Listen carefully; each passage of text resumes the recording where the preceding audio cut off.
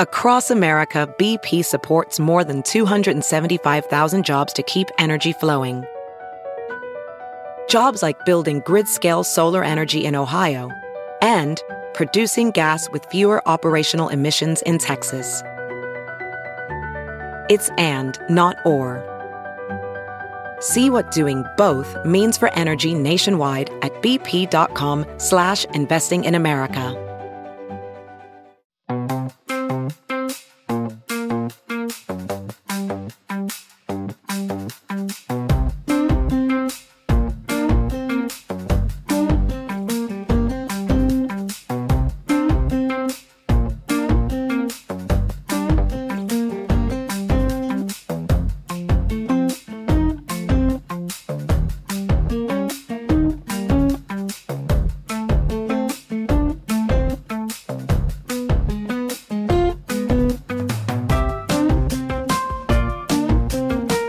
This is Josh Marshall, and this is the Josh Marshall Podcast. We got a few interesting things we're going to talk about this week. The tenor is a little different, and the things we're going to talk about sort of run a gambit. Although I don't know, in some ways maybe there's an underlying unity between them. You know, you've probably seen a number of different news organizations over the last week or so have been publishing this flood of text messages. I think most or all of which, Mark Meadows, President Trump's last chief of staff, is the interlocking character. They're all going through his text messages, but they're coming from everybody under the sun. Everybody under the sun who was involved in the Trump coup, basically, and those have happened with, or at the same time. I don't know if the sourcing is the same. I doubt it. But with these Kevin McCarthy phone recordings, and the fact that there are recordings of these calls is itself a little. I haven't seen a lot of discussion of like why were these recorded?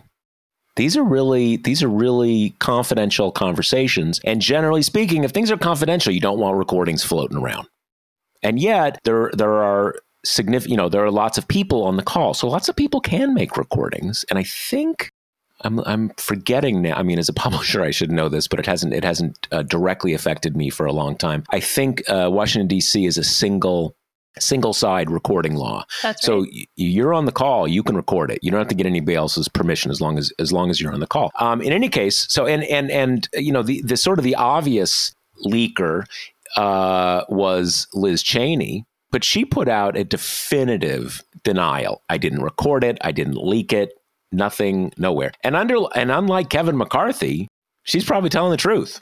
The thing with the texts and the calls, and again, I think they're all of a piece, even if they're coming from different sources, because they show you the real-time stuff where even someone like Marjorie Taylor Greene's like, hey, this is pretty bad. They're going to shoot us. You need to get a handle on this. And then you have, Kevin McCarthy saying, yeah, Trump should resign. And why isn't Twitter banning all my members? Before everybody got their marching orders, before everybody got their script about what they were supposed to say about this. And one of the things with Kevin McCarthy, first of all, he's just a liar. Now, I don't mean that in the sense of there are people who are, predatory, pathological liars. Lying isn't just something they allow themselves to do. It is part of their essence. It is deception and predation is kind of their thing. I don't think McCarthy's like that, but sometimes he'll get caught in an awkward thing and he'll just deny it. And then short time later, the proof will come out. And we've seen this before. This is the funny thing about McCarthy, one of the many funny things about McCarthy. And I suspect we're going to be talking more about him going into next year, unfortunately, but it is what it is. One of the things about him is people don't remember, not everybody remembers, that there was this leadership meeting in 2016, like the middle of 2016, maybe, I don't know, May, June, July, something like that in 2016, when Paul Ryan was still the Speaker of the House. And I guess, I don't know, McCarthy was the whip or majority leader. I can't remember exactly. In any case, in that meeting, he said, I think there's two people who Putin pays, Dana Rohrabacher and Trump. I mean it.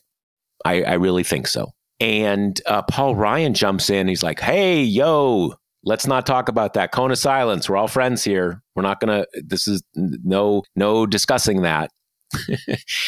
And I don't think, to be clear, I don't think Kevin McCarthy, had just gotten some CIA intelligence briefing that he knew that Trump was on the take from Putin. I just think that a lot of people were thinking that then. And Kevin's kind of a good old boy, and that's what he thought, and he said so. And then, of course, later he was, Trump's best friend and the big, kind of Russia hoax guy. And with January 6th, you've had a similar thing. At the time, we know from various news reports, but I think pretty concretely, they had calls that day where he was telling Trump, basically, what the fuck? You need to call these guys off. Enough of this shit. And Trump kind of famously is like, well, I think they care more than you do about the election, Kevin.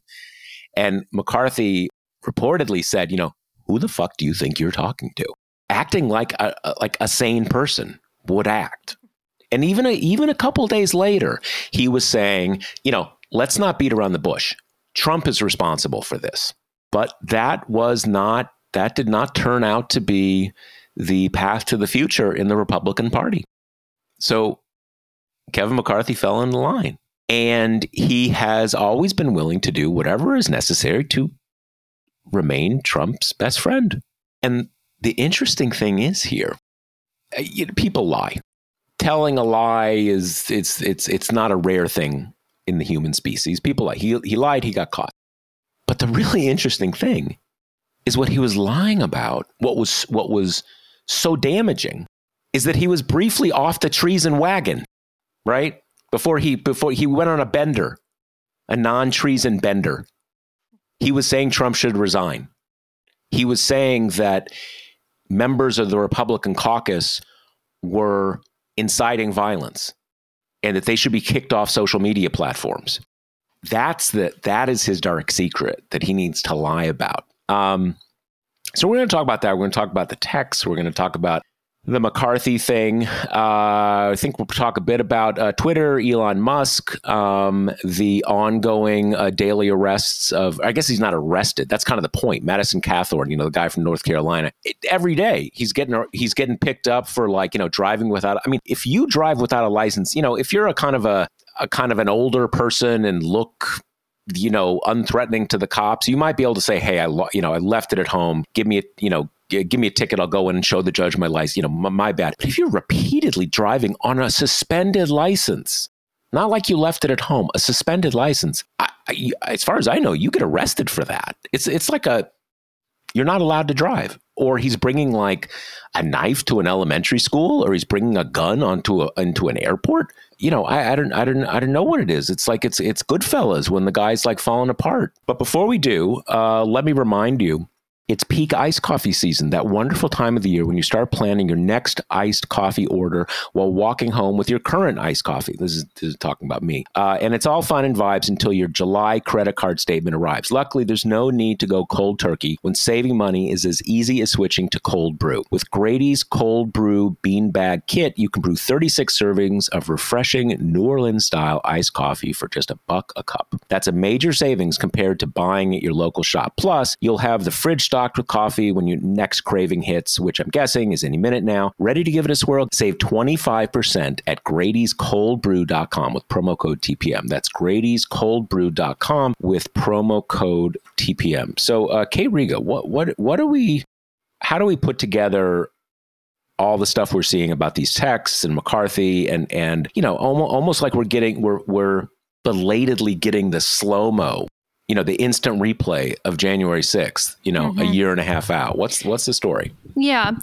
Well, let's kind of put a bow on McCarthy before we move to the text, because I agree with you. They're very interrelated. But a thing that I thought was funny that happened kind of right when the first McCarthy bomb dropped. And aside, the reason we're getting it in this drip, drip, drip, perfectly calibrated to stay abreast of the news cycle and to have like multiple iterations get to lead the A block of the cable news shows is because it's this crazily orchestrated book rollout by these New York Times reporters that I really think that part of it has not gotten enough attention. I mean, it's like we almost never get a good response to critiques of why are you guys saving this for your book? You're journalists. Isn't it your job to let us know about it as soon as you get it? And whenever those comments are lodged, especially against these kind of New York Times, like big legacy reporters, it is this weird thing where they just kind of snark in response, like, Maggie Haberman is a consummate professional. How dare you, critique her bona fides? It's like no one's critiquing that she's a good journalist. People are critiquing why these bombshells keep getting saved in a back pocket until they're profitable for the reporters. Yeah. So, yeah. Well, it's another funny thing there, and I haven't thought about this dimension of it, that there's one question, one sort of framework about the reporter and the public interest. Right. Okay. But there's another one about the reporter and the publication. Right. And that's distinct. Now, the way that, a lot of these big news organizations have a system where often, and this is for our listeners, often the newspaper will kind of keep you on salary for a book leave in the idea that, it's good for everybody. It's good for, it's good for us if you write a book, your prominence gets higher and so on and so forth. So, the news organization has some investment in the book, usually not literally an investment in the book, but, it's good for them. It's good for the publication. But at the end of the day, it's what shows up in the newspaper, what shows up in your book. And so there's that kind of thing too, which is less significant from a civic point of view, but it's still an interesting question if you're in the news business, right? Because those things are now. I will say this: sometimes I think for our listeners, sometimes the answer to that is that someone will give you something. Say it's February of 2021. Maybe someone will give you some recordings if you say, "I'm not going to do anything with it right now. I'm working on a book. It's not going to come out until 2022. And so, and our ground rules will be, I can use it, but it will not appear anywhere for a year." Now, to the extent that you get it under terms that require that, to me at least, that's a different thing, because you want to get information to the public and you have to make agreements to do it often. Now, if there are some hypotheticals. Maybe if you found out that Donald Trump had a master plan to incinerate the globe by firing off all the nuclear weapons, maybe you wouldn't wait a year for that, right? Maybe you'd say, all right, forget my journalism career. I'm going to break. But that's not how it works. Journalists have to make agreements to get certain stuff. So maybe that's the reason sometimes, or maybe you want your book to be really successful. And I mean, we've been talking about this book for a week and a half. Yeah. The other piece of that I don't understand is why would you buy the book after all of its bombshells have been released pre the book's release? Yeah. Good question. I don't read any of these books. I don't buy any of these books. So I kind of don't know because my news consumption is highly, I'm like a hunter gatherer, right? I'm looking for nuggets of information. I don't know.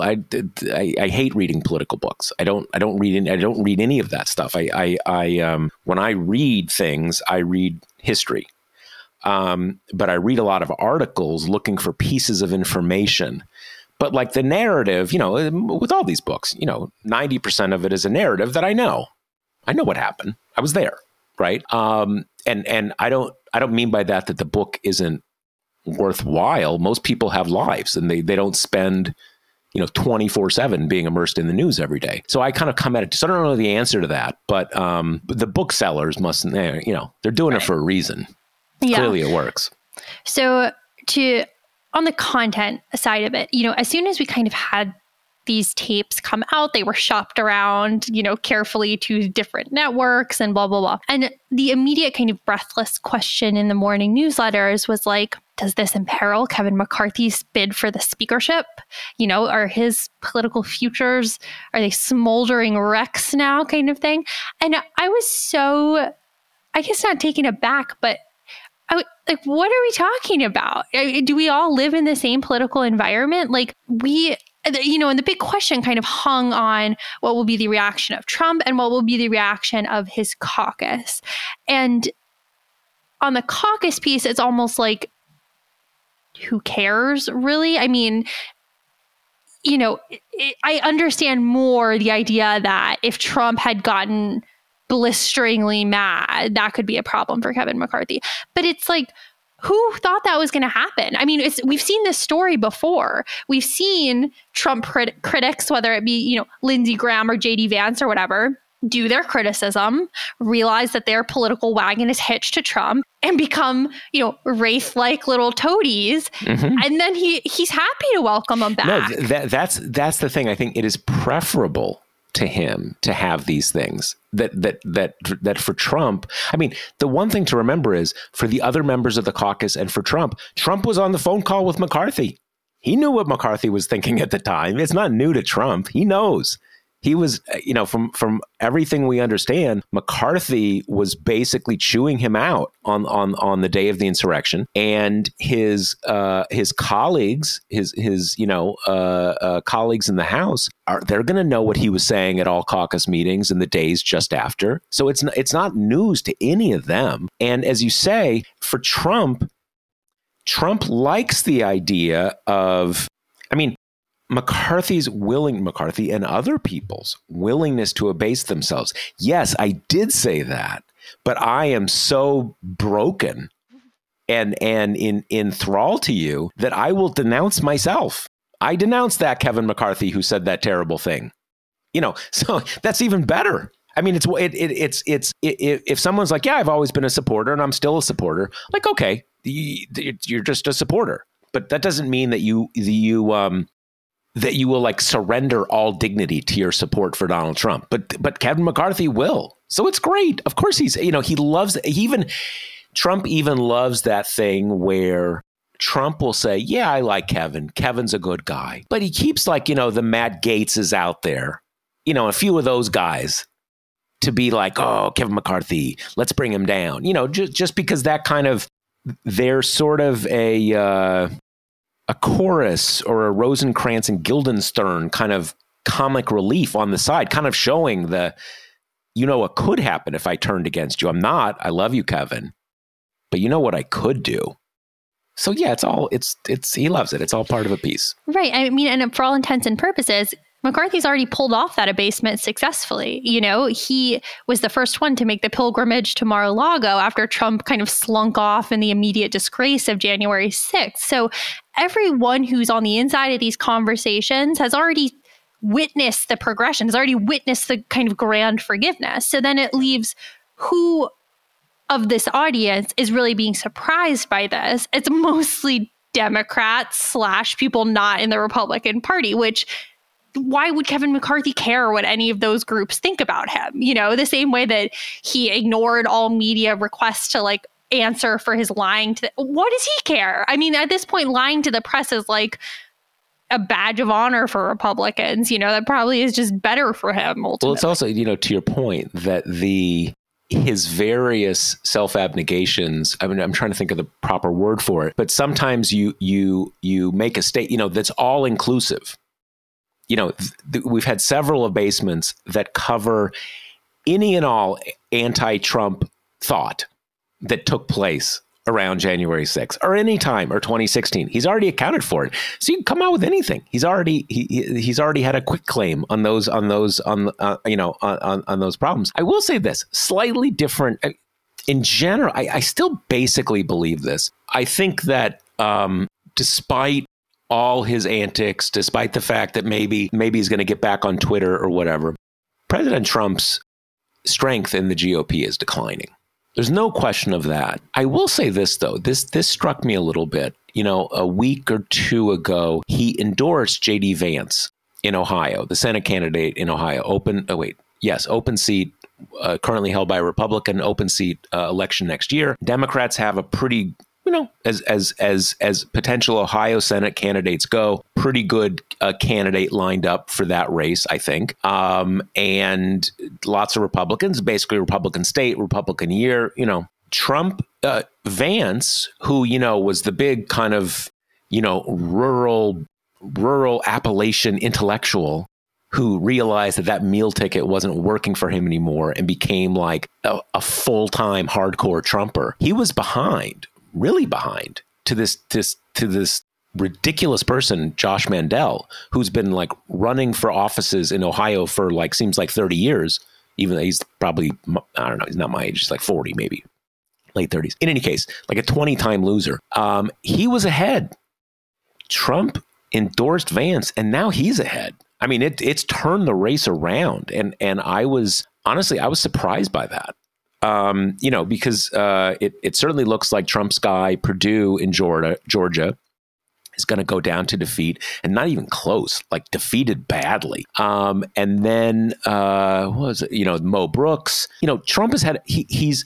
I'll say this for Trump. One of the knocks against him, I think a fairly accurate knock, is that over the last 2 or 3 cycles that he's been a part of, he generally, he endorses, but he endorses when he knows it's probably a sure thing, because he wants to keep his endorsement record good, right? But recently, he's been endorsing people who are really kind of out there and do not seem like the winning candidate. And at a certain level, I mean, to the extent that, that's better than just sort of gaming it in a certain way, I guess, right? Maybe. I mean, I don't know what better at what exactly, but it's at least a little more courageous. I mean, I don't know what necessarily the ideological angle is. I mean, I guess that it was Nebraska. I mean, a lot of candidates, one of the things is you should have at least a few sexual assault cases on your rap sheet, or at least accusations of sexual assault. That's a big, I mean, I'm only half kidding here.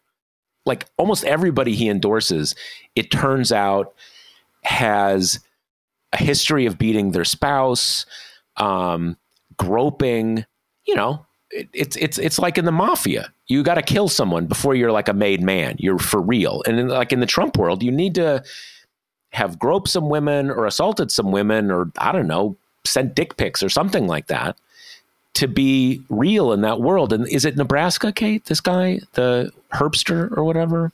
Yeah, right. Is it? I think he's running for governor, or this guy who's running for governor or senator in, I think it's Nebraska. I guess he's got a Republican member of the state legislature who's accused him of groping her, and then, once that came out, there's various other people, or various other women, maybe other people, who knows? I don't want to prejudge things, who have accused him of groping them. And the one thing is, this is how strange these things work.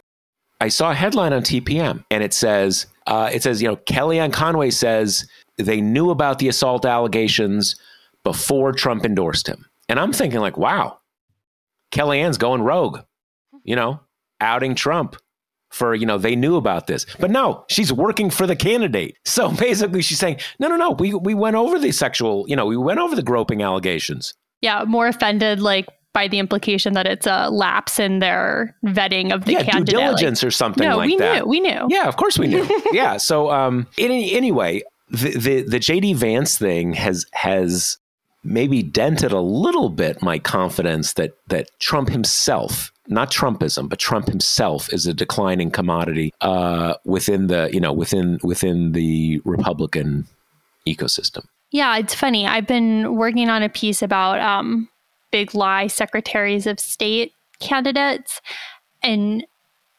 Trump's kind of this woman that Trump endorsed in Michigan in September, who has essentially no political experience whatsoever and was kind of a non-entity, but rose to prominence in the kind of Fox Newsian world because she had volunteered as a poll worker in Detroit and was just willing to basically make shit up. And so they put her on TV.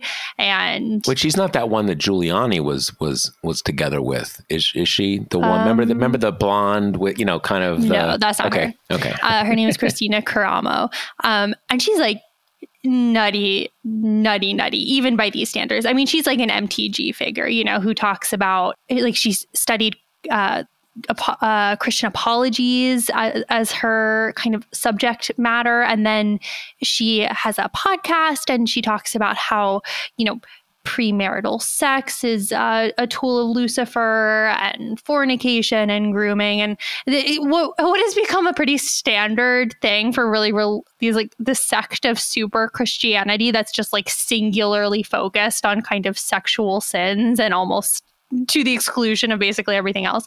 But so she was like this non-entity, you know, just willing to be kind of a whack ball for the cause. And she won at the Republican convention last weekend. So they don't have primaries there for Secretary of State. So now she's going to be the Republican nominee, going up against Jocelyn Benson, whose profile kind of rose amid all the 2020 stuff. Wait, who is the current AG not running again? This is for Secretary of State. Oh, I'm sorry. Okay. Yeah. Secretary of State. Got it. Because what is the current AG? Wait, Dana? I shouldn't do. Yeah, I shouldn't do, because, you know, I don't remember every name, but she was very prominent. I'm not perfect, but I remember very well her role in, obviously, Michigan was, you know, kind of big lie ground zero. And she played a key role, I guess not as Secretary of State, but, you know, obviously AG gets in the mix. It's always an interesting thing because the whole GOP obviously has a lot of interest in making sure there's a Republican Secretary of State in Michigan for all the reasons we know. They don't necessarily have an interest in having someone like truly insane who's gonna lose because of it. Now, Republican year, a lot of people can, you know, even who's so, I don't even always know kind of everybody who's running in New York State. I mean, I do, but I'm not that deep into it. So lots of people do not have any idea who's running for Attorney General of the state or Secretary, or even what those people do. But sometimes if you're kind of a professional party person, you want to make sure you get, you know, someone who's on board for some funny business, but not out there saying, you know, Lucifer's making you, you know, making you have sex with your live-in girlfriend or whatever, right? Just kind of totally nutty stuff. So yeah, I guess we'll see how that pans out. No, that's true. Yeah, and just my point there was like, that is a level where Trump so far has been kind of a kingmaker. Like, he's getting his pick of the litter in the states where who is Secretary of State is going to matter. You know, Arizona, right. Georgia, Michigan. He has been, right. And I think part of that is probably just a matter of like, there wasn't that much involvement in these races before Trump decided to care a lot. So he probably does have a little more leeway to be like, this is my guy, rather than on a Senate level where there's going to be a ton of investment from party leadership. Right. Well, I think also the other thing is that if you actually want to administer elections in an actual sense, and you're Republican, I don't think you want to run for Secretary of State. That is totally thankless. I mean, it's saw what happened. It's a nerd job. Yes, exactly. We saw what happened to the guy in Georgia. You know, pretty hardcore Republican, but he just wasn't willing to falsify the vote totals. And suddenly he's like Joe Resistance, and, you know, QAnon's all over the guy. So if it's sort of almost inevitable that the people who are running for the Republicans who are running for those offices now are going to be totally nuts, because if you're not totally nuts, it is a totally thankless job. Totally thankless. You do not want to do that. So I would almost be surprised if there are any non-crazy Republicans who and again, the standard is low these days, right? I mean, let's put it this way. I would be surprised if there are any non-aggressive big lie people running for those offices as Republicans. Almost every Republican is like passively big lie. Oh, there were questions, blah, blah, blah, blah, blah, blah. What you can hear from almost every Republican senator. But I mean, big lie, big lie. Because then why would you run for it? Why would you run to be Republican Secretary of State or Attorney General of Michigan if you were not basically ready to do anything to switch the votes? Asking for trouble. Yeah, I've been thinking about that too a lot with like the Democratic response to this, which has been, as far as I've seen, primarily from the group Run for Something, which is like really focused on these kind of administrative races. But there's such a downside in having what is kind of like a paper pushery administrative job turned into this political hotspot, because the people who would do it well are not going to want to be Brad Raffensperger having to start his car remotely out of a fear of car bombs. So I hadn't heard that. That. I mean, it doesn't surprise me, but I hadn't heard that. It's insane. Okay, that was such a massive tangent. We are now, I don't even know how we got on this from Kevin McCarthy. Well, it was Trump. Wait, what were we on? You, the listener, can rewind. You can't rewind. Wait, hold on a second. Let me.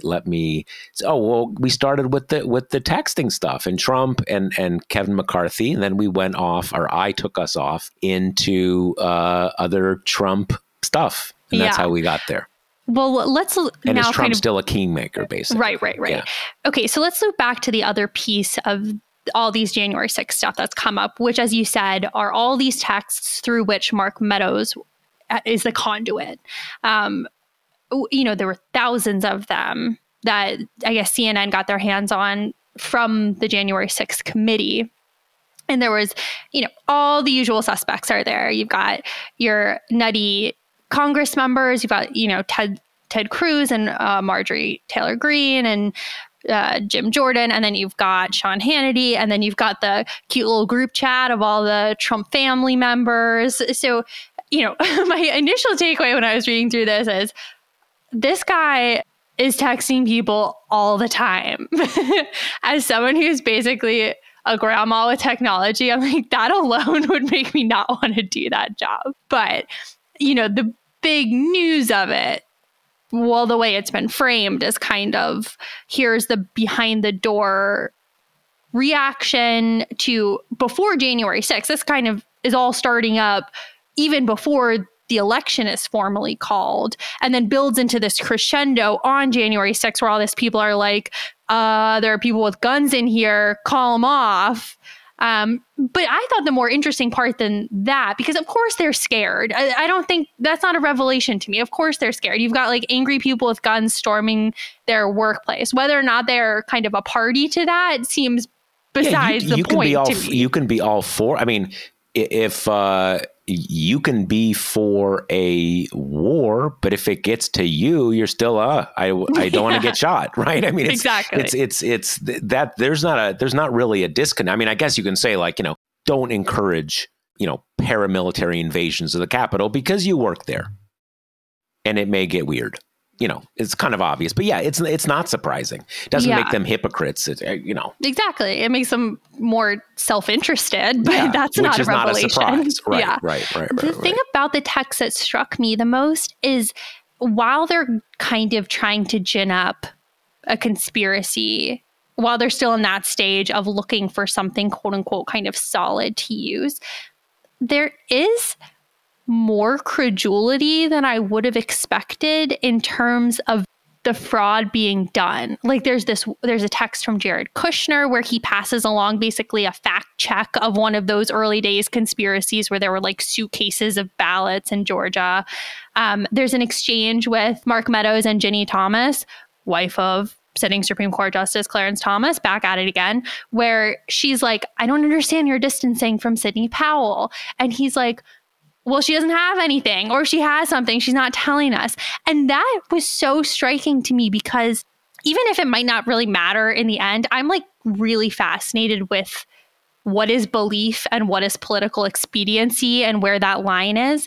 And there is a sense in these texts that at least for a time, Mark Meadows was kind of earnestly looking for some election fraud, clearly you wanting it for political expedience, but there is a sense that it's not something that he's completely like, oh, we know this is bullshit, but we need to do this. And that is like kind of alarming and fascinating to me. And I guess it makes sense. If you are steeped in this stuff constantly, if you're in a media ecosystem that is steeped in this stuff, I mean, I guess at some point you do start to drink the Kool-Aid a little bit. Yeah. And I mean, this is, I think lots of people greatly underestimate the part of this that is real belief. And we have a kind of in our public political discourse, we have a kind of naive conceptual understanding of what belief is. A lot of times you believe things because they are helpful to you to believe them, but you also kind of believe them, right? There's not these, there was kind of a moment when Trump made Bill Barr Attorney General. When that happened, I was kind of I didn't have high hopes. I didn't think, oh, he's an institutionalist, blah, blah, blah, blah. But I thought he's someone who has a reputation. He'll do some funny business, but not the big funny business. Because why should he do that for Trump? Who the fuck is Trump, right? But at a certain point, it occurred to me, and maybe someone said this to me, or maybe it just occurred to me, kind of like, what about him being a 70-something white, Catholic, conservative, Fox News watching man made you not think he's another 70-something dude who watches Fox all day? Of course he believes this stuff. And kind of like it was a revelation to me. I don't know if it was a self-revelation or someone said, but of course he believes it. What would it be about him? He's the demographic. Of course he believes it. And it is a complicated thing because you believe things that allow you to do things you want to do. And we have this kind of, Lockean kind of understanding that there's things I believe are true. And based on the things I believe are true, I take certain actions based on my, there's the external stimulus. I make my rational judgments and then I move on to action. Well, that's not how anything works. We have drives, we have things that we want to be true, and then we backfill the things that justify them. And it's in that kind of cloudy, murky space of bad faith that, do you really believe that? Really believe that? Sort of like, do you really believe big science and the public health establishment? Well, your parent has cancer. You're going to believe the oncology well, yeah, almost everybody does. When it really comes down to it, you see what people really believe. But, there was, I don't think we've talked about it explicitly. There was that, that Rep. Perry guy, the guy, there was other thing last night.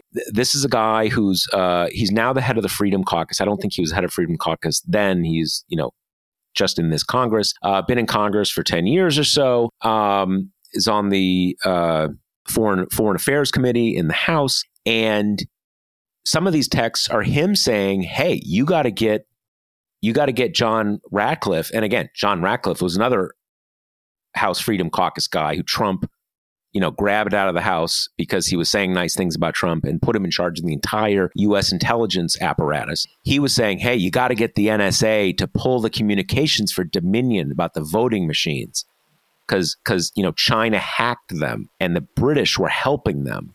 And there was also the Italians and a satellite. And this guy was saying, hey, you got to get them on this case. This is real. And like, he wasn't going on Fox. I mean, he's probably also going on Fox News and saying it. Certainly seems like he thought they were gonna find the mother lode and was gonna show that Biden didn't win. It was all like a Chinese hacking conspiracy. So a lot of it is belief, even if it's a kind of a supremely self-interested, kind of belief. Yeah, I think that's right. Let's wrap in here a question from Paul, who says, it was previously fascinating to see some Republicans seem genuinely shocked at January 6th, issuing condemnations only to turn around quickly and go right back to supporting Trump. But now that we see in the new text, we know there's an extra step in that process. A bunch of them were actively involved in the coup from November 4th to January 6th. So when the insurrection happened, they weren't caught off guard and completely surprised. They instead were upset that the plan seemed to have gotten excessively unruly, or they got upset that members of Congress might get hurt. That means a pivot isn't Trump did a bad thing that upset me, but I got over it. But rather, I participated in the coup that got uglier than I anticipated. But the very worst didn't happen. And anyway, the coup failed. Yeah, I'm not sure it's linear like that. I think that my sense is, yes, a lot of the sort of the hardcore people were, involved in the preparations for the coup, trying to make the coup happen, and then trying to wrap January 6th into the coup as the sort of the last chance. But some things are a little more intense when you see them, right? And I think it's also important to say that we're talking about a pretty small number. I mean, I'm not like defending the House caucus, but when we see these emails, we're talking about a pretty small group of people. There are a little more than 200 House Republicans, and 90% of this is like a dozen people. So a lot of people who are out there saying this can never happen again. They weren't participating. Now, they weren't doing enough to stop it, but I mean, it's not all the same people. But the other thing about, kind of like the condemnations, and now they're totally, down with it. It's a really good example of the way we operate within certain permissioning structures. And that deeply shapes what we think, what we say.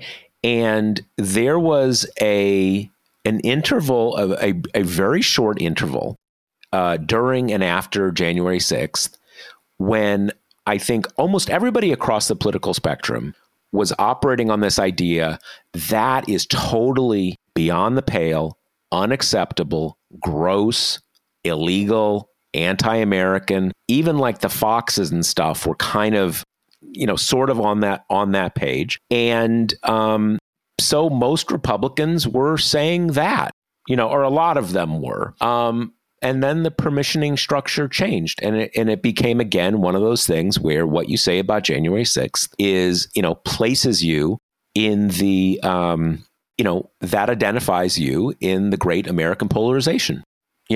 Are you a woke lib, or are you, a conservative? And that it got put back in there, as opposed to something that, just like the consensus, everybody agrees. Everybody agrees that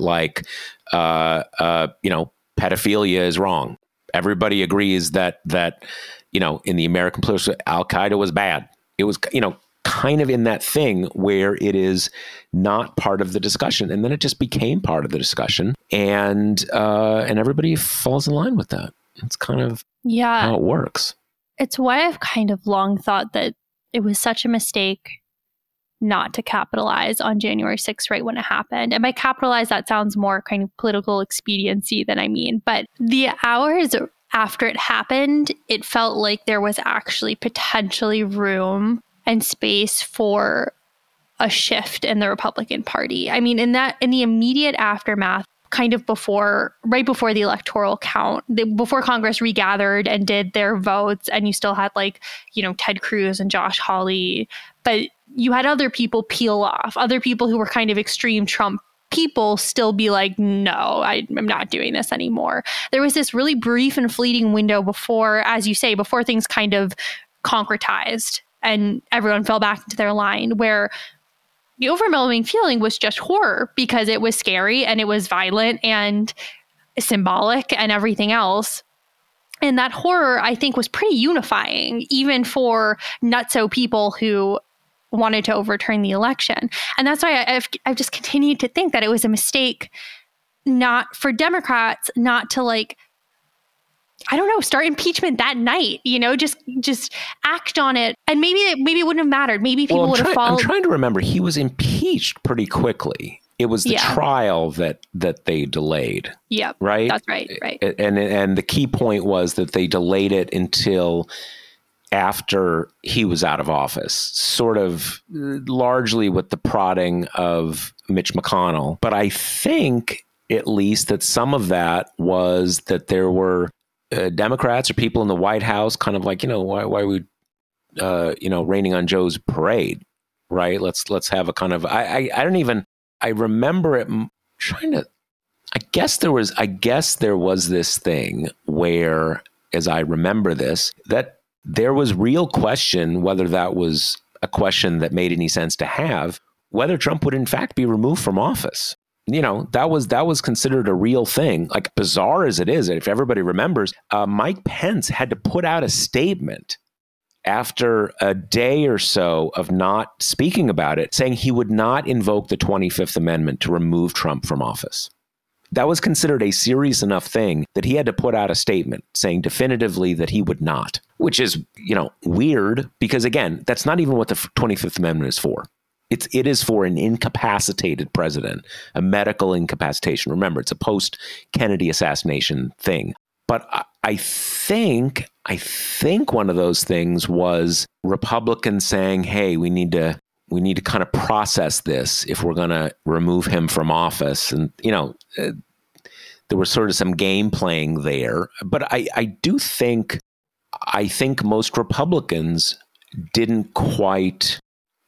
Republicans were highly surprised at how rapidly Republican opinion congealed behind, Antifa mob, time to move on, every other excuse that you remember why it doesn't matter. That's true. And I mean, maybe if they had acted immediately, it wouldn't have mattered. People would have fallen back into their camps quickly.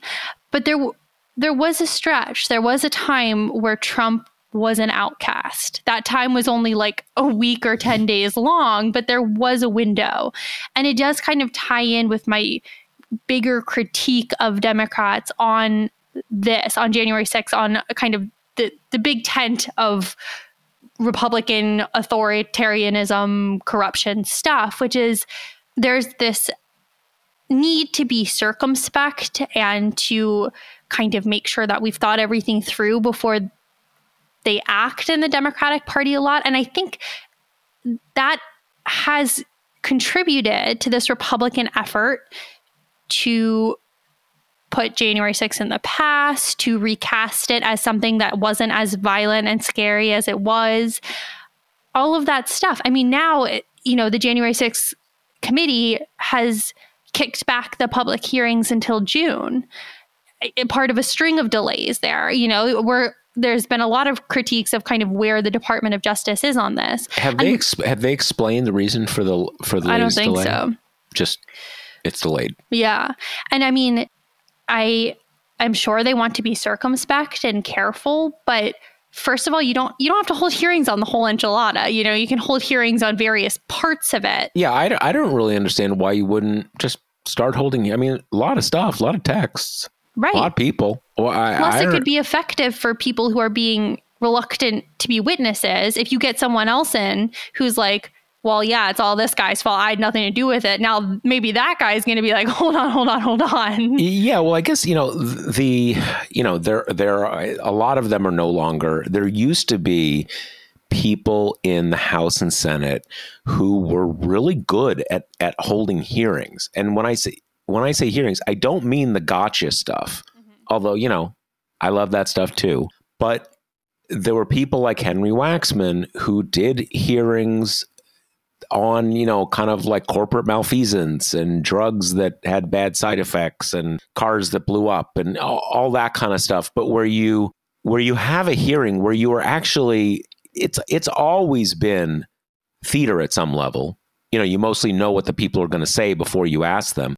But in a lot of these, there's actual evidentiary stuff you're getting. So you start them and you're going to hold hearings till you get to the bottom of it, right? So you don't know how long it's going to last or when, and that's a better way to do it. Now, I don't want anybody to be, it's not a Perry Mason thing. You've got staffers who are, in many cases who are interviewing people, prepping interviews. So you kind of know certainly with friendly witnesses, but you still do find things out. And again, it's not like there's not a lot of stuff to discuss or not a lot of documents or not a lot of people to talk to. I mean, frankly, why not call up all the arrestees? They're not pretty people. Either they're I mean, pretty in a loose sense. They're kind of angry extremists and freaks. So it's not like they're, kind of good propaganda for the insurrection. So I don't know why you're putting it off. Do you need to, I guess because you feel like you need to kind of get to the bottom of everything before you do a public presentation, but that doesn't make sense to me. Also, this is just not, I don't know if it's a case where there's a bottom to get to.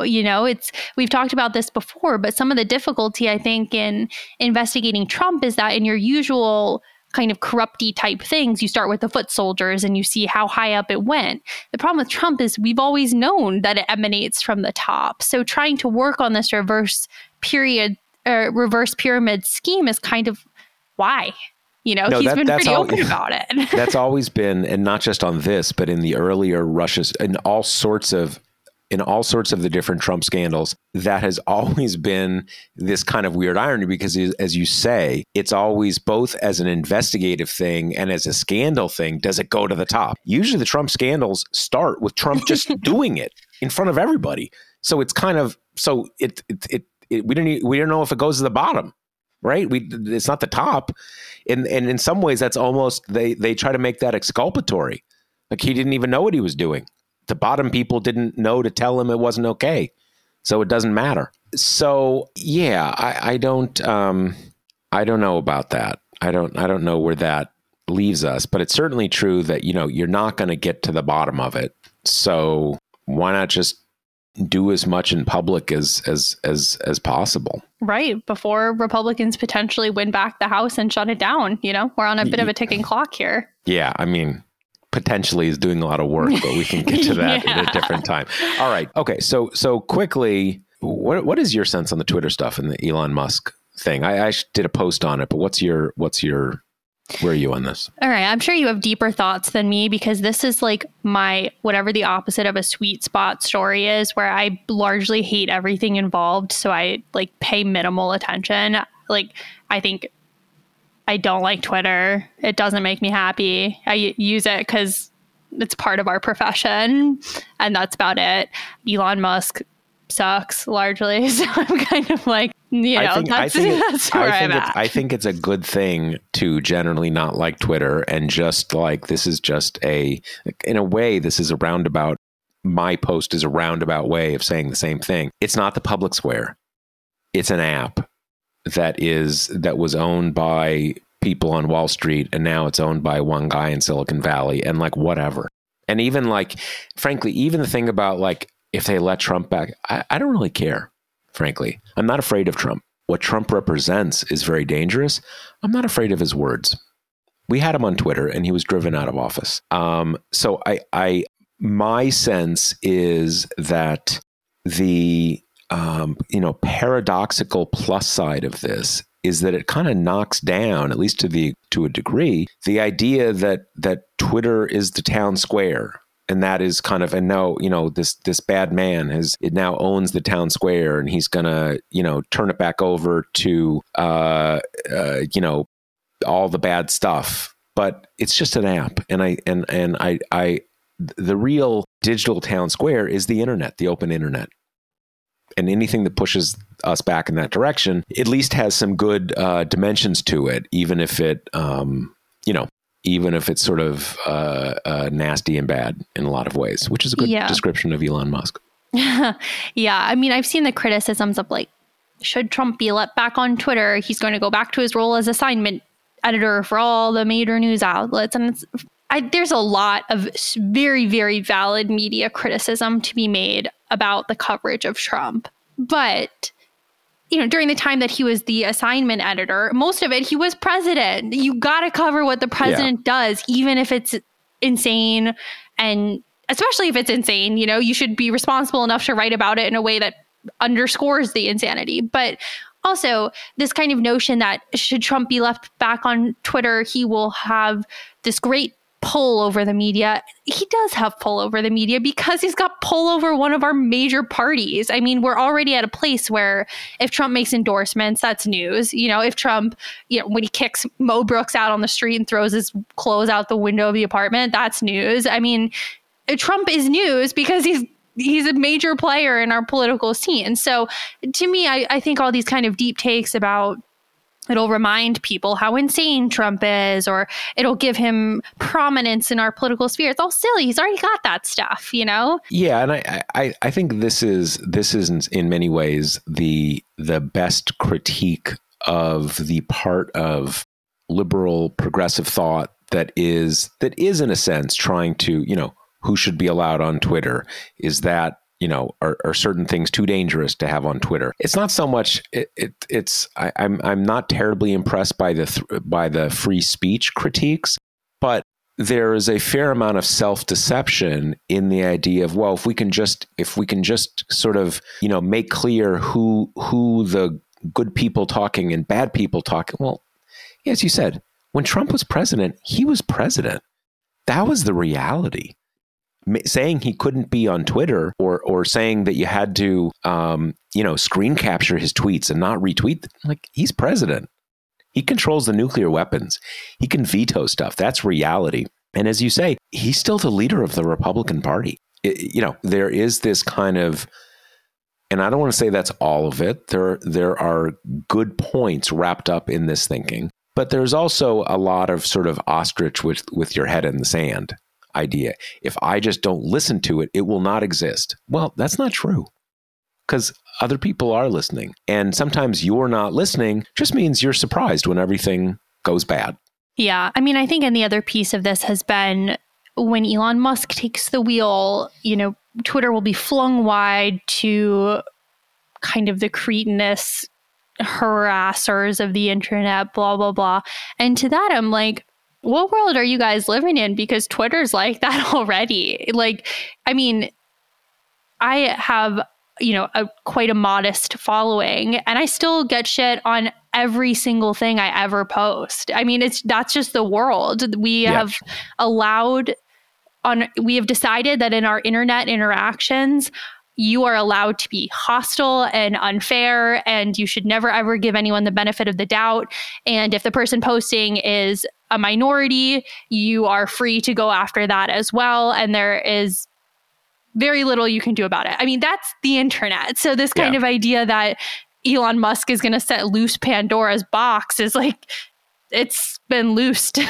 Yeah. I mean, there's exactly there, and Twitter is really the lightest in its touches about all this kind of stuff. Paradoxically, Facebook, there's a lot more that Facebook restricts, not things that some of the people who listen to this podcast necessarily care about, but, I don't know, just lots of things that just are not allowed to be, on Facebook. I mean, the real story is that Twitter has always been on pretty much under tech libertarian management. And over the last 5 or 6 years, it got into, some stuff. If you were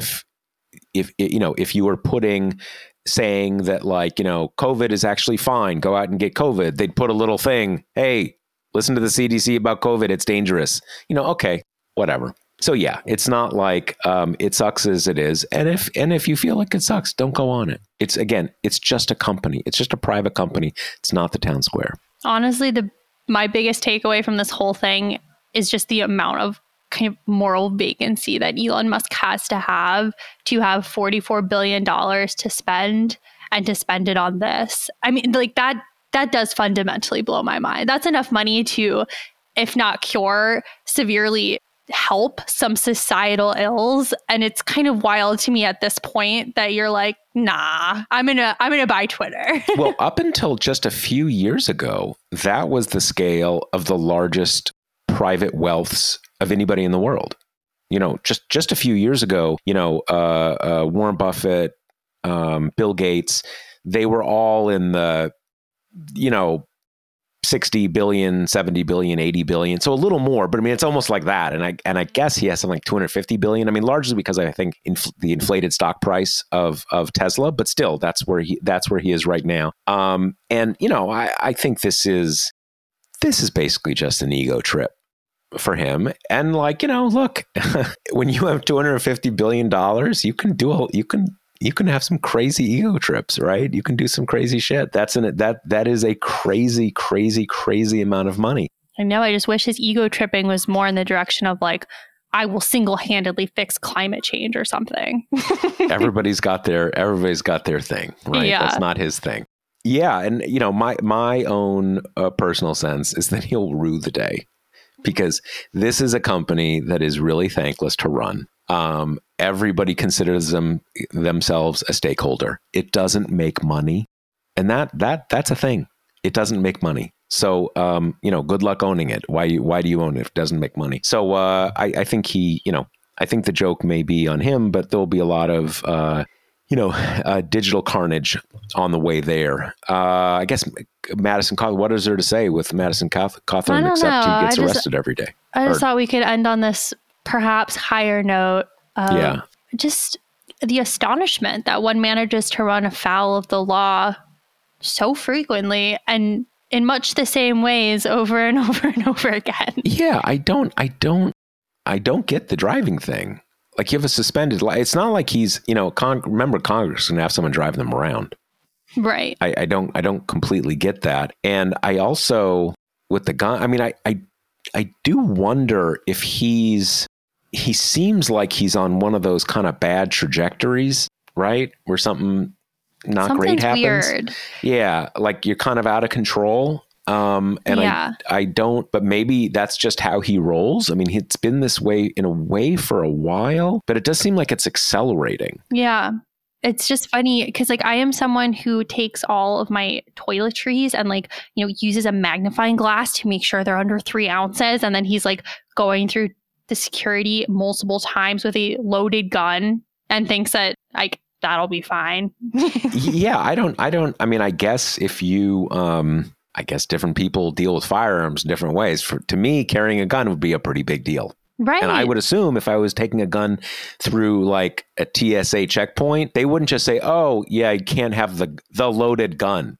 I would expect everybody to come out at me with like machine guns and tell me to get on the floor or something like that. Yeah, I got taken out of line one time because like the fibers in my skirt were like in some way metallic or something, and it was like a whole to do, and I'm just like, I don't know, it's so weird. And you know, I do want to get in this Politico criticism before we wrap, which is that there is clearly a mountain of things that you can criticize Madison Cawthorn on. And did you see that weird Politico thing they ran of him in lingerie? That was so weird. Weird. Yeah. And I mean, I looked at it and I was like, okay, am I missing what is the newsworthiness of this? And then, you know, the deck of the piece was like, he has accused Republicans of inviting him to cocaine-fueled orgies. And it's like, yeah, and so the connection to this is that he has been to parties. and just for our listeners, if you didn't see it, it was basically, I think it was actually on a cruise ship, like a cruise ship kind of dress up gag. It was him. He was wearing lingerie, but not, you know, in a kind of a guy in drag. Yeah. That's just not a big deal. It's kind of, and I don't know if this was the kind of the point of the people who leaked it, but I saw in like the commentary, like, well, you know, he's talked a lot about transgender and now he's like, no, dude, no. Like, say what you want with him about him with trans, but this has nothing to do, I mean, nothing to do with anything. And, you know, a little embarrassing, I guess, but like, who cares? Completely who cares? And yeah, I think, you know, I think the thing is here is that Republicans want him out. Yep. And in the Republican psyche, that is kind of embarrassing. You know, you dressed up as a girl. You know, what are you, gay? You know, that kind of. What are you, a groomer? Yeah, exactly. But I don't know why that was weird. That was just. It was a weird choice about a weird person who's already doing a lot of weird stuff. And there was really no need to make this tenuous grab at some like pretty homophobic news to be like, oh, look at him, he's strange. It's like, first of all, that's the least of the strange things he does. So. And the thing is that there's a long, you know, there's a famous video of Trump and Rudy Giuliani in drag from like 25 years ago or something like that. Wow, I forgot that. And men dressing up in drag, even in the bad, super homophobic days, that was something that men did as a gag, and people didn't think they were gay. People didn't think they were secretly trans. It's just not a thing, right? So even in a much more backward time, that was just, Bob Hope dressed up in drag on his specials and stuff like that. It's just I do wonder. I wonder if it was one of these things where whoever leaked it to them, and I guarantee you it was Republican opposition research, whoever they got it to a weekend editor of Politico who went with it, because I have lots of criticisms of Politico, but they're not idiots. And that just what are we talking about? What is that about? So anyway, I'll tell you what it is about is you got to remember that the Josh Marshall podcast brought to you by Grady's Cold Brew Iced Coffee. You can save 25% at Grady'sColdBrew.com with promo code TPM. That's Grady'sColdBrew.com with promo code TPM. And I think that's it. See you next week. Later. The Josh Marshall podcast is hosted by me, TPM reporter Kate Riga, and TPM founder, editor-in-chief Josh Marshall. The show is produced by Jackie Wilhelm. Thanks to Why Not Jansfeld for our podcast theme song, and thanks to all our TPM members who make this possible. Rate and review us on Apple Podcasts, and subscribe wherever you listen.